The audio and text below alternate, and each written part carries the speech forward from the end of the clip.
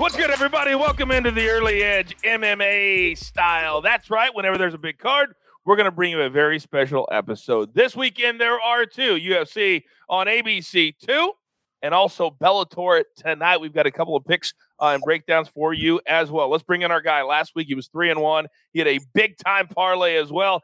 Ian Parker, the Dark Army, was flying, flapping their wings last week. How are you, sir? I'm good, man. Look, anytime we get two back-to-back cards in a week coming off a winning week, makes me happy. Let's do this. Let's do this. Let's start with UFC on ABC 2. Prelim start at noon Eastern time. The main event at 3 Eastern time. So let's start with the Ignacio Bahamondes fight, minus 190. John Makdessi comes back at plus 160. This is a lightweight matchup. It's on the prelim card. What do you like? I love Ignacio Bahamondes here. Even at minus 190, you got a young prospect, very athletic, very tall for the division, and excellent striking, cardio, and a very aggressive pace. Going against a guy in John Makdessi who's been around for a while, hasn't evolved, hasn't changed to adapt to the mixed martial arts. A good kickboxer, but he'll be 5'7" going against a 6'1" Bahamondes.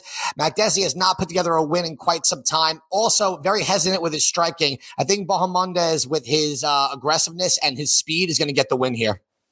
All right, very good. Our next fight, bantamweights, also on the prelim card. Jack Shore, a minus 170 favorite, taking on Hunter Azure, coming back at plus 145. What do you like here?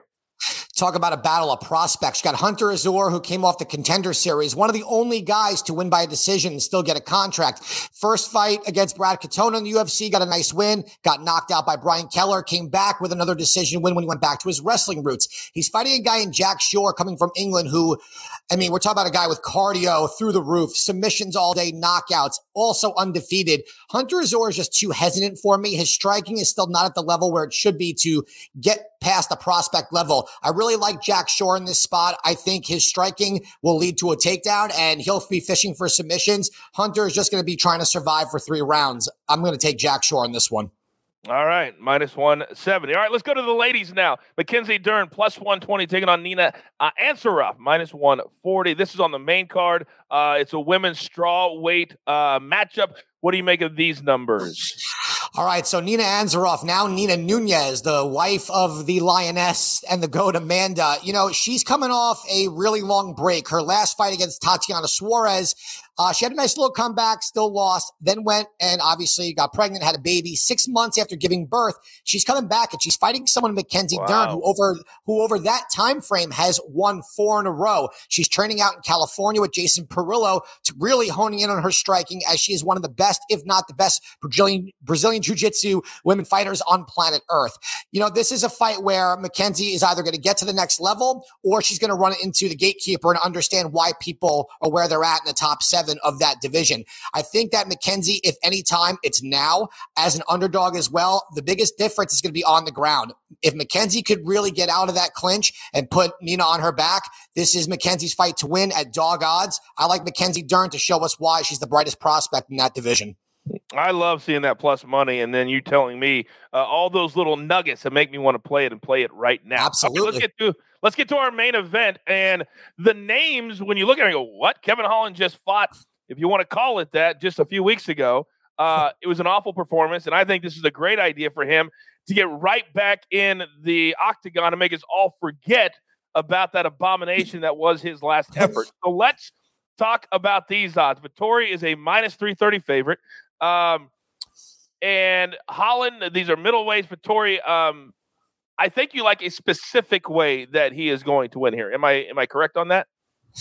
As usual, you are, Coach. So here's the deal. When Marvin Vettori, we got a guy who, if anyone's as deserving as a spot on ABC to showcase why they are really getting close to a title shot, it is Marvin Vettori. His last win against Jack Hermanson was nothing short of fantastic. 5 rounds, dominated. He showed it on the feet. He showed it when he put Jack on his back, that against someone as dangerous on the ground as Jack, he didn't get submitted. He controlled him on the ground. You know, at minus 330, though, we talk about this sometimes. It's a little too much juice to lay on a straight bet. So we'll get to the parlay later with him. But I do like, if he's going to win, it's going to be by decision. I believe plus 175. I'm actually very surprised that the odds are even on the over 4.5 at plus 130 when neither guy is really, they're not known for their finishes. I know Holland had a finish off Jacare, but again, a guy winning from a fight off his back with a strike, doesn't happen ever. Marvin Vettori is a decision machine. And I think both guys in the spotlight, Kevin Holland's not going to take chances. He is going to have to fight better than what he did, obviously. I mean, even throwing one punch per round is better than what he did. It was so bad. Terrible. Yeah, you talk about a guy who had an opportunity stylistically also in a main event to really showcase. He really, he just didn't show up.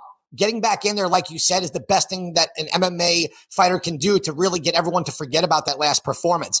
I think Holland, if he can maintain his distance, use that push kick, and not talk as much, he can give Vettori some problems. I just see Marvin being too much of an aggressor. We saw the blueprint. If you take the fight to Holland, he will fold. I think Marvin Vettori does that and gets it done by decision.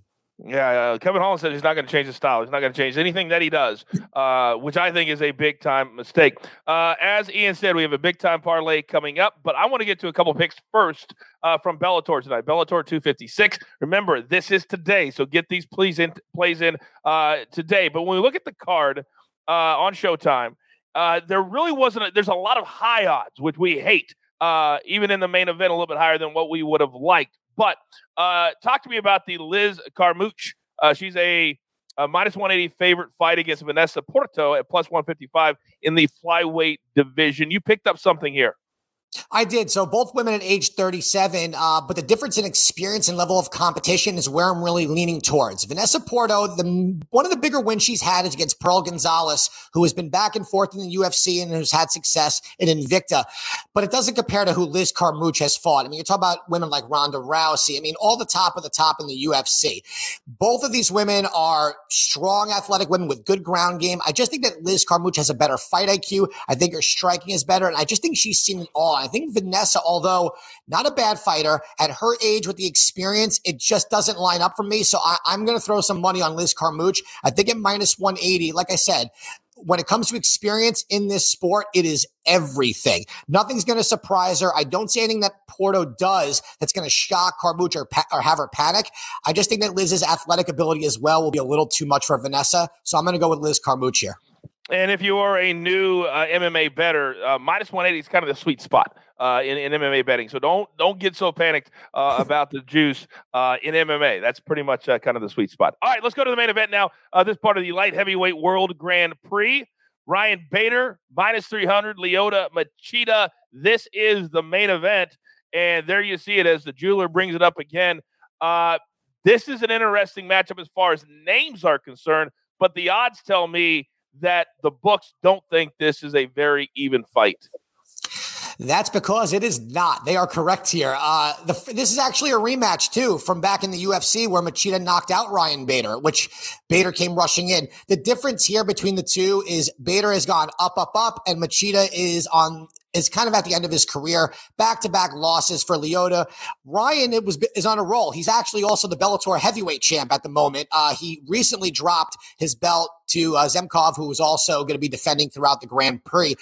What we have here is someone in Machida who his style is no longer confusing. When he first came to the UFC, no one saw anything like it. That karate style, that defensive counter-striking, it just wasn't something that anyone was really used to, and it took everyone forever to figure it out. But once they did, he's been getting smoked a lot. Ryan Bader is a phenomenal wrestler, aggressive, very strong, and his striking has really come a long way. I think in this fight, he's just going to be way too much for Lyoto Machida. I am even willing to lay the odds at minus 300, and I will throw him in a parlay, only because I just don't see what Machida does that Bader is going to be so afraid of.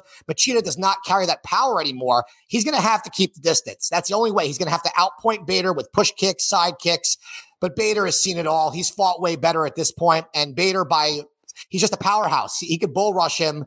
It's not going to be the same fight it was in the first one, so I'm going Ryan Bader here.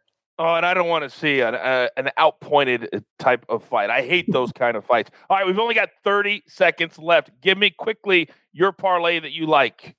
Absolutely. Marvin Vettori, as we discussed, Impa Kasanganay coming back off of that crazy loss to Joaquin Buckley, fighting an inexperienced guy in Sasha. He should get the win based on athletic ability and striking alone. Joe Selesky, one of the best prospects in the division, fighting an aging Jim Miller. He's got great submissions. He keeps his fight standing. Joe Selecki is getting this fight at the right time. And as we just discussed, Ryan Bader should absolutely run through Lyoto Machida at plus 232. That's the parlay between both cards for me. So our Jewelers Gym Combat Parlay pays at plus 232. And our quick recap looks a little something like this. Ian is on Bahamondes at minus 190, Shore minus 170, Dern plus 120. And then in the main event to bring the odds way down, Vettori to win by decision, that's coming in at plus 175. And then in Bellator, likes Carmouche. Now keep in mind, these are not best bets for him because there wasn't a lot of bets on the card that Ian liked. So proceed with a little bit of caution here. And then in the main event, it's a big number, but Ryan Bader's been on a roll. Lay the 300 as well. And then, of course, the parlay.